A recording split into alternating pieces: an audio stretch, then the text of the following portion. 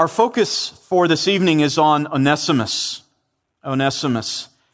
I think if there's two men in Paul's life that are particularly intriguing, it is the man Onesimus and the one associated with him, Philemon. Two men who are very intriguing as we read the account of Paul's life, not because of what they were able to accomplish as part of some great missionary endeavor, although they were involved in Paul's ministry, but they are so intriguing because their lives deal with an issue that we all know is a very sensitive issue, a very important issue, the issue of slavery. These two men, Onesimus and Philemon, are on opposite sides. As we're going to learn tonight, as we look at Onesimus, we're going to look at a man who was the slave. And when we look in 2 weeks at Philemon, we'll look at the man who was a slave owner. And this is so vital for us to study because what's fascinating about these two men's lives, it comes together in this letter to Philemon that Paul writes. The letter to Philemon is the most personal of Paul's letters, intensely personal. In fact, it's so personal and situational that in many regards, it's amazing that it made it into our Bibles. This letter that Paul writes as a personal plea to Philemon on behalf of Onesimus makes it into the New Testament, makes it into the canon, makes it into that authoritative standard for us that speaks to us today as the living oracle of God. Why is that? Why does that personal letter, that personal plea, make it into our Bibles? And we will look at some of that this evening and then some of that in 2 weeks as we turn to look at Philemon. But tonight, our focus is going to be on Onesimus. Onesimus, who is a demonstration of grace. And as we study his life, we're going to see this demonstration of grace as we trace the progression of Onesimus' life. We're going to first see how it begins with him as a slave. Onesimus, the slave. And then how we trace his life from being a slave to being a fugitive. And then from being a fugitive, number 2, to being a convert, number 3, and then to being a brother.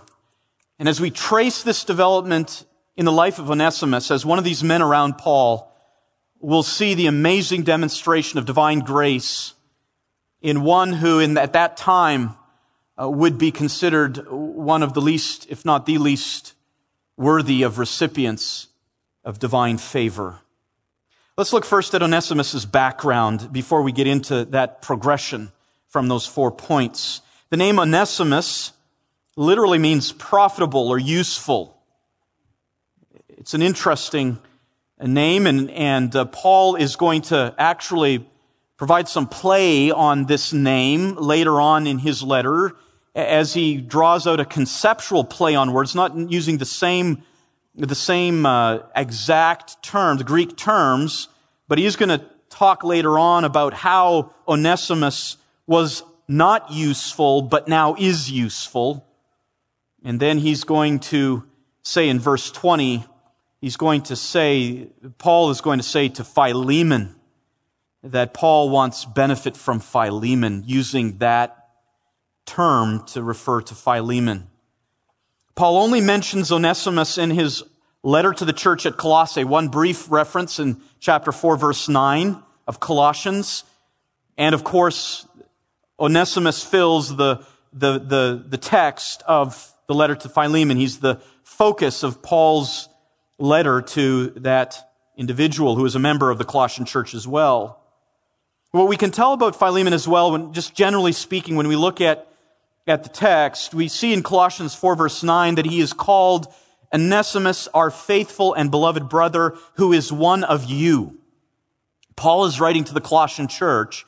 He calls Onesimus one of you, which suggests that Onesimus grew up. He was a native to that area of Colossae, the Lycus River Valley, a part of what was sometimes called Phrygia in old terms. Onesimus was from there. That was his native area. Now, Paul never visited Colossae, so when we ask the question about how these two men could have known each other, it certainly wasn't because Paul had met him in Colossae. Paul had never been to Colossae, and so he had never seen Onesimus in that context. The best understanding of the chronology and details of these men's lives is to place Onesimus actually in Rome. And that it's most likely to see that Onesimus first spends time with Paul when Paul is under house arrest during his first Roman imprisonment. And we read of that at the very end of the book of Acts, Acts chapter 28, verses 30 and 31. Luke leaves off his history of the early church by referring to Paul being 2 years under house arrest in Rome. And under house arrest means that Paul is able to receive people to fellowship. People can come and visit him, but he just can't leave that particular dwelling. He's chained there to another centurion, and he can't leave, but he can receive people, and people will come and minister to his needs. And so he has this stream of people coming in, and it's best to see that Onesimus becomes one of those who comes across Paul's path there in Rome. And so we can basically trace the timeline to this. When we look at Paul's life, we see that Onesimus, references to Onesimus, really come to a period in AD 60 to 62 when Paul was in prison. And because Paul writes to the Colossians and to Philemon at the same time, he sends, in fact, both letters back with a man named Tychicus, who carries back both the letter to the Colossians and the letter to Philemon, as well as Onesimus goes with Tychicus back to Colossae, that we can really narrow this down to a really brief period of time in Paul's life.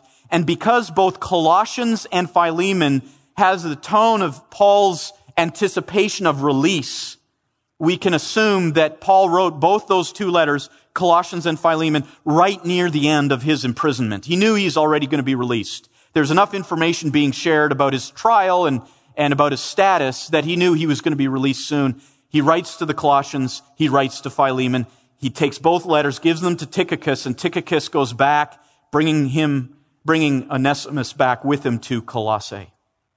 Now, with that in mind, let's look at this progression in Onesimus' life. It begins as a slave. Paul refers to Onesimus as a slave in Philemon verses 15 to 16. Let me actually begin reading in verse 4 of Philemon. Paul says, I thank my God always when I remember you in my prayers. He's referring to Philemon here. Philemon was the owner of Onesimus.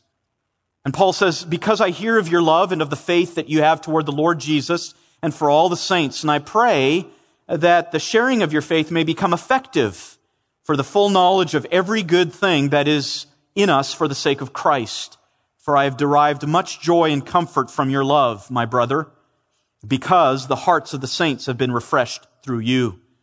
Accordingly, though I am bold enough in Christ to command you to do what is required, yet for love's sake, I prefer to appeal to you. I, Paul, an old and now a prisoner of Christ Jesus.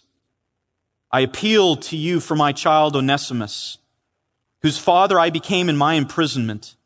Formerly he was useless to you, but now he is indeed useful to you and to me. I am sending him back to you, sending my very heart.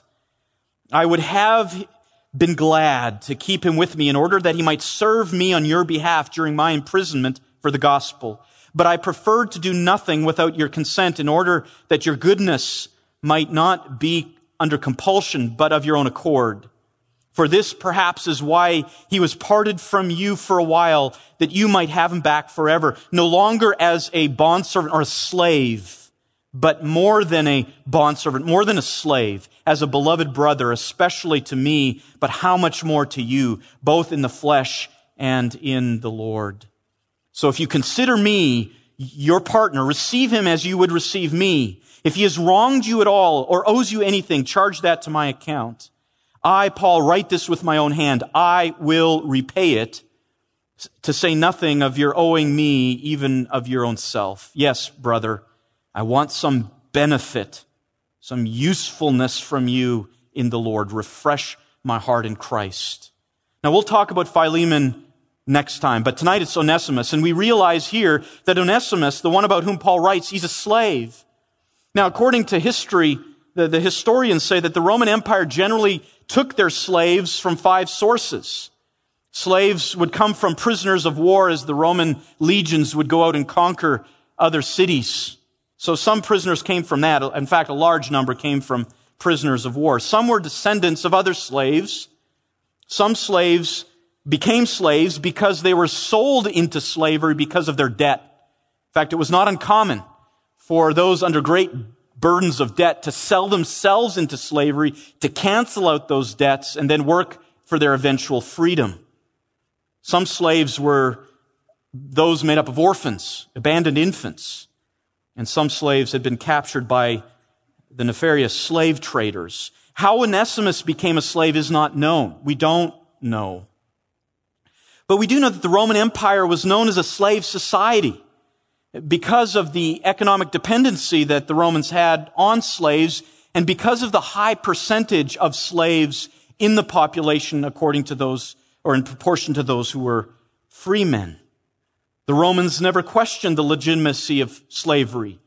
It was accepted as the norm, as it had been for centuries before the establishment of the Roman Empire.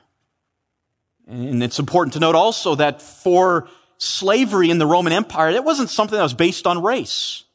For the most part, race didn't play any factor in slavery. There were many slaves as there were nationalities, and you could technically or theoretically be either a slave or a freeman. Didn't matter upon race. In fact, many slave owners possessed slaves of the same nationality, and I would say that that's what we see with Philemon and Onesimus, because both Philemon and Onesimus are from Colossae. They're both natives of that area. Any free man was permitted to own slaves by Roman law. These slaves occupied various roles in society. There were generally 2 categories. There were the agricultural slaves. They were worse off. They would do the work in the fields. They'd be the shepherds. They'd be the farmers. And then you'd have the domestic slaves. Those would be musicians, entertainers, painters, cooks, maids, midwives, even doctors, teachers, clerks, and secretaries. Slaves were sometimes way better trained and skilled and cared for than even the low classes of the free men. You see, if you're a free man in Roman society, there's no safety net for you. If you didn't have work, there's nobody to take care of you. So if you lost work, that was it. And that's how some would incur great debts. And so it wasn't unusual to have people at that low level of the category of free men to actually sell themselves into slavery with the desire that through slavery they could actually move themselves up in social status eventually, after a while. Nonetheless, slaves were at the bottom of the level, or bottom of the scale of humanity, according to the Romans. Aristotle described a slave as an animate article of property. According to Roman law, slaves were called instrumentum vocale. In other words, speaking tools. They were tools that spoke. That's kind of how they referred to them. Their status was just above that of livestock. Slaves fetched different prices due to their nationality, and that was based on how hard they could work. And slaves who were from Syria were considered to be the best because they were typically larger, bigger, and stronger just because of that. Slaves from the region of Phrygia, and Onesimus is from this area, were considered some of the worst. And in fact, one ancient proverb said that a Phrygian slave is the better and more serviceable for a beating. They didn't like the Phrygians because they were lazy and tended to be rebellious. And certainly it appears as though Onesimus fit this bill. A slave owner could free a slave. This was called manumission. And it was actually quite common as strong friendships would develop between the slave and the owner, to the extent that when a slave owner would free his slave, the slave would actually take on the name of the slave owner out of gratitude and honor, and a relationship would even continue after that. And more than that, if your owner was an actual Roman citizen, not just a regular free man, but a Roman citizen, then when he released you, you became automatically a Roman citizen. And so that's why some would actually choose slavery with the hope that through the process, they would eventually be moved up in social status and perhaps even sold to a Roman citizen and then freed by a Roman citizen and become automatically a Roman citizen. Manumission also served as an incentive for some slaves to work hard with the idea that they would be released. And so some have said that slavery in that age was really more of a process than a permanent state. And we can see even some of that in 1 Corinthians 7. Just a side note here. When Paul writes to the Corinthians, he says this, "Were you called while a slave? Do not worry about it. But if you are able also to become free, rather do that." So Paul actually says to the Corinthians that, listen, if you're a slave, listen, you can be a Christian and be a slave. That's okay. But if you have the opportunity to get your freedom, get your freedom. For he who is called in the Lord while a slave is the Lord's freedman. Likewise, he who is called while free is Christ's slave. You are bought with a price. Do not become slaves of men. And what Paul is referring to there is the fact that some would sell themselves to slavery. And Paul is warning against that. He's saying, listen, if you're a slave, be content, though get your freedom if you can. But Paul is negative about the idea of those who would sell themselves to become slaves with the idea of social mobility, of upward mobility in the social status. Paul said, don't do that. Don't do that. That was Onesimus. He was a slave. And according to all Roman customs and norms, he was just a little bit better than the ox in the barn. That's how the Romans would have viewed Onesimus. But it gets worse. He becomes a fugitive. In Philemon 10-12, as we read today, we realize that Onesimus is no longer with Philemon. In fact, Paul is taking this extraordinary step of sending him back to Philemon. And Paul says in verses 10-12 that Onesimus was formerly useless to you. He had no benefit to Onesimus or to Philemon anymore. And now he's in Rome, and Paul's writing to Philemon in Colossae and saying, I've sent him back to you in person.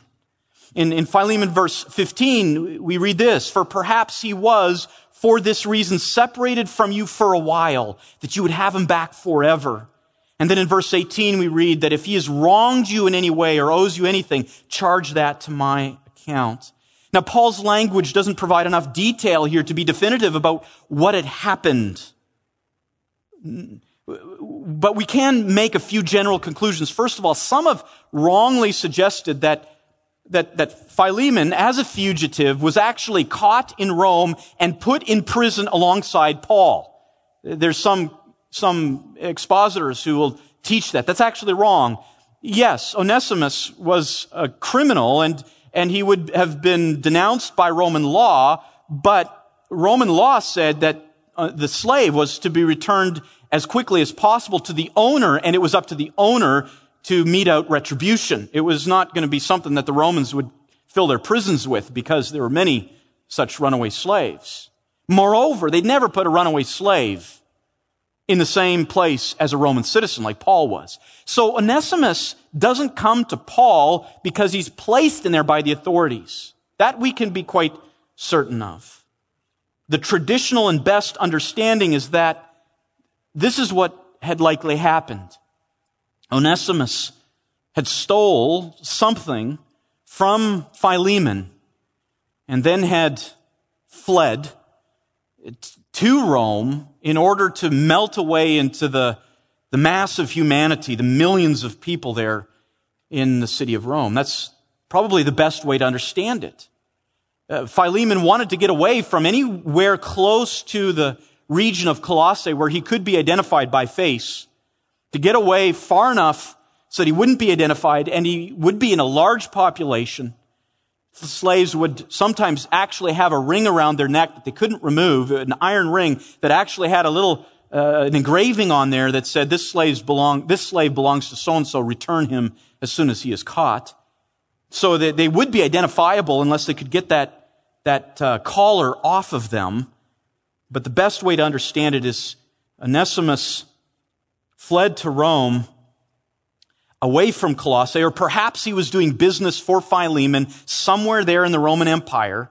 Perhaps he was even carrying money for Philemon. We don't know. He was on business, perhaps, and then he left and didn't return to Philemon, instead fled to Rome with Philemon's money. And Rome would provide that great opportunity to disappear, to melt into the melting pot that Rome was. It's kind of like Los Angeles today. You want to get lost? I mean, there's a lot of people here, or some large city, and you could certainly do that.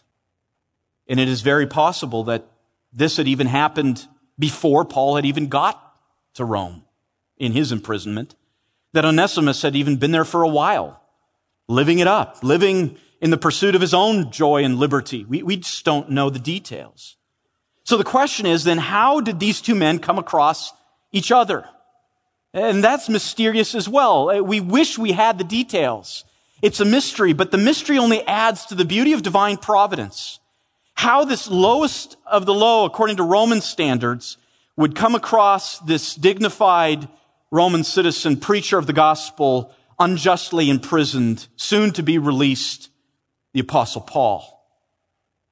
He may have sought Paul out, having heard about him from his master, Philemon, who obviously knew Paul. Maybe Philemon had told Onesimus one day about this great preacher of the gospel. And that stuck with Onesimus. And after he fled to Rome, he remembered. The conscience pricked him, and God moved him to seek out this preacher of grace. And if anyone needed grace, it was Onesimus. Or perhaps there was that pastor, Epaphras, from Colossae. We studied him a couple of weeks ago.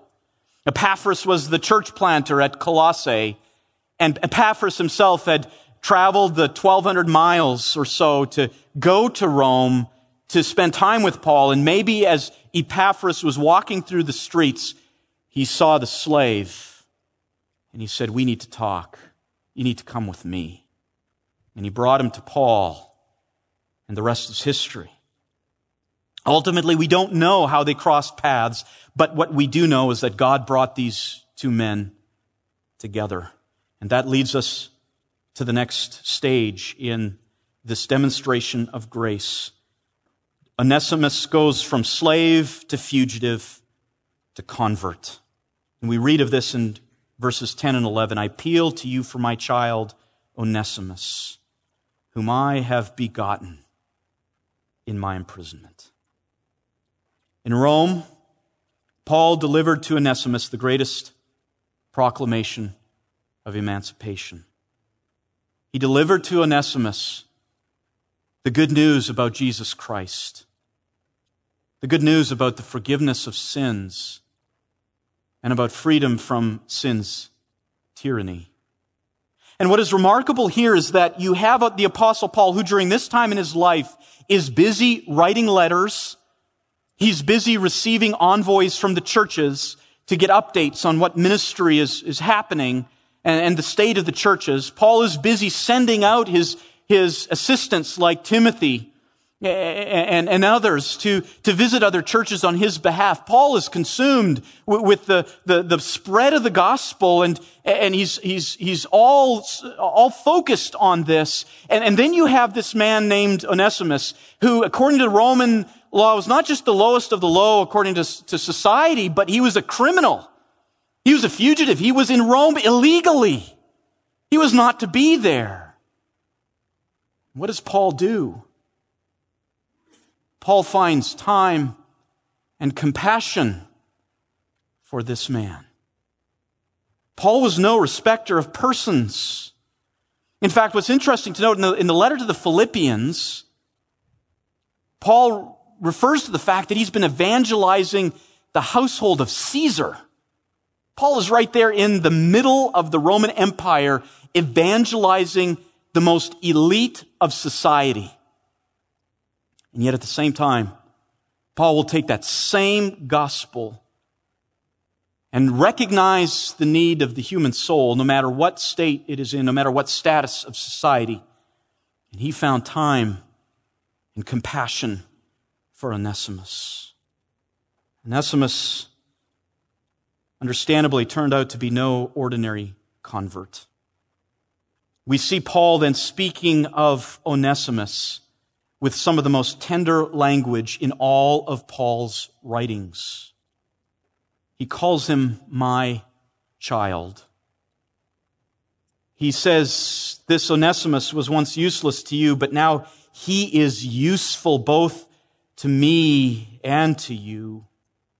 And verse 12 is amazing. He says, I have sent him back to you in person. He says this to Philemon. He says, I have sent him back to you in person. I have sent back my very heart. That's who Onesimus was to Paul. He even says in verse 13, I so wanted to keep him with me. We see here the amazing transformation that takes place in Onesimus' life because of grace.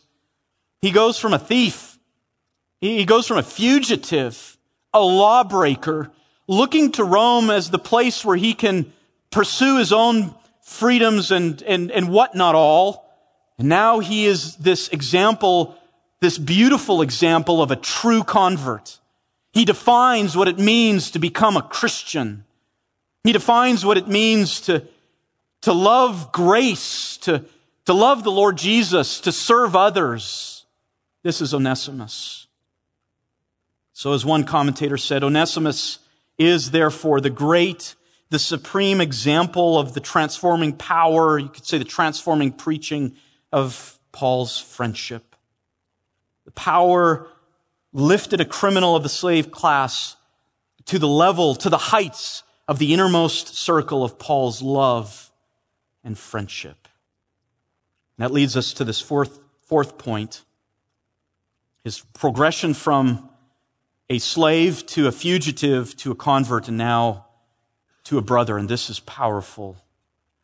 You see, Roman law required slaves to be returned to their owners, who then had the authority to punish them as they deemed necessary. One commentator said this: Roman law was more cruel than Greek law and practically imposed no limit to the power of the master over the slave. The alternatives of life or death rested solely with Philemon, and slaves were constantly crucified for lighter offenses than this. And if you want to do a little bit of research on this, just look up Spartacus. That name's been in the news a little bit. Spartacus.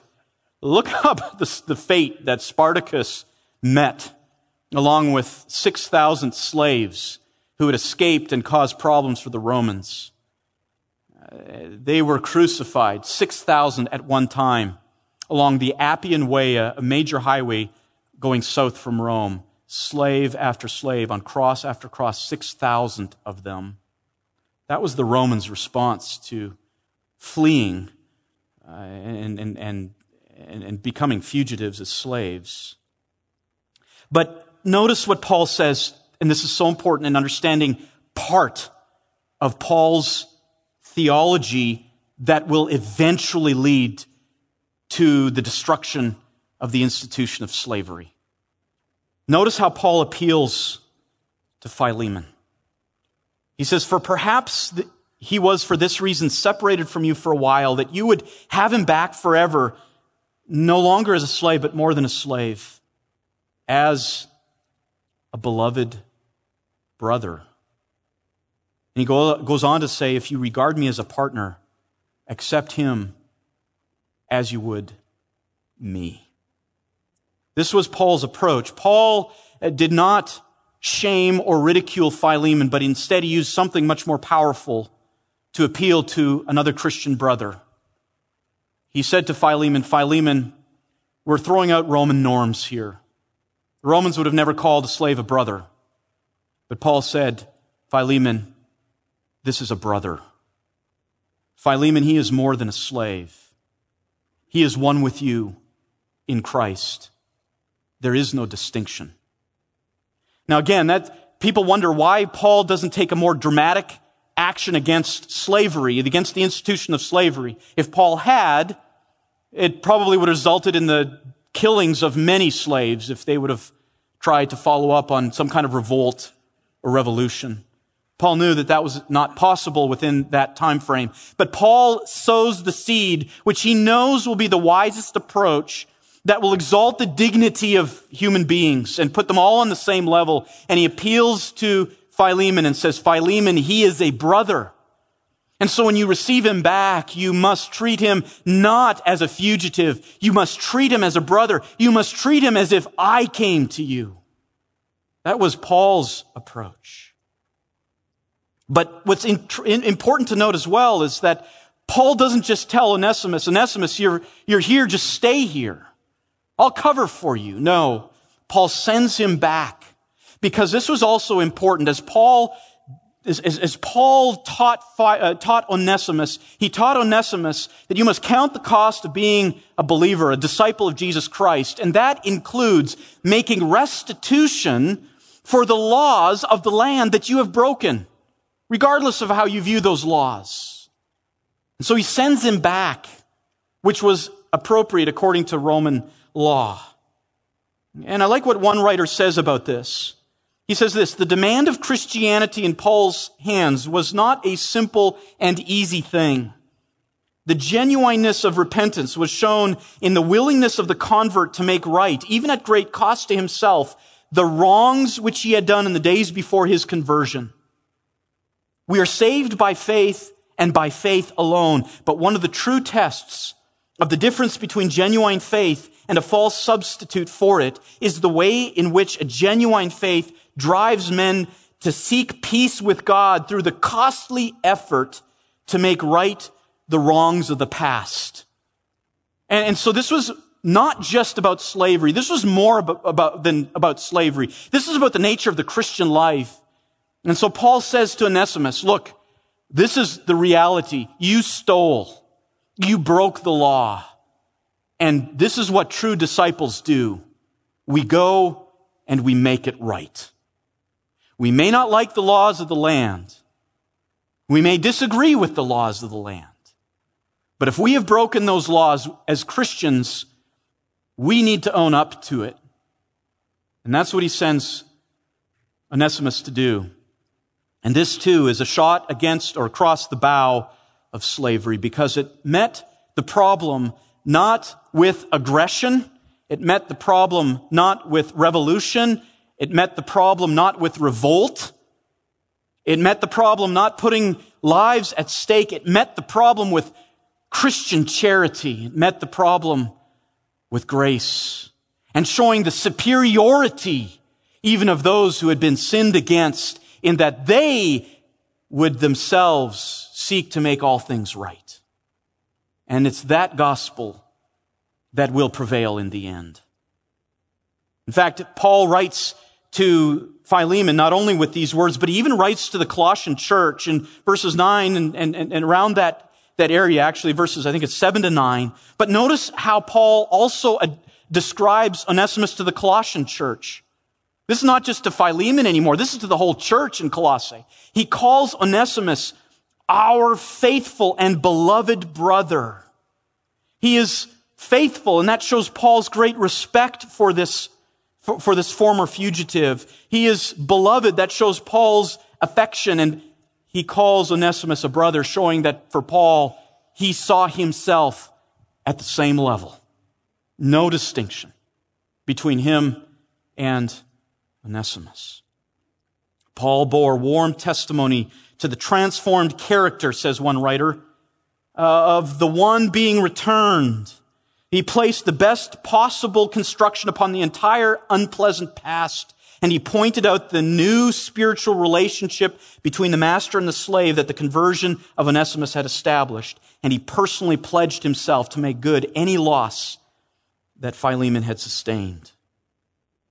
As we look at some of these, and we've got to wrap up our time now, and we'll revisit many of these ideas in more detail when we look at Philemon, but let's just focus on Onesimus and Paul's treatment of Onesimus. When we look at this, I think you can come up with these 5 principles. First of all, number 1, conversion does not cancel out obligations enacted by human authorities.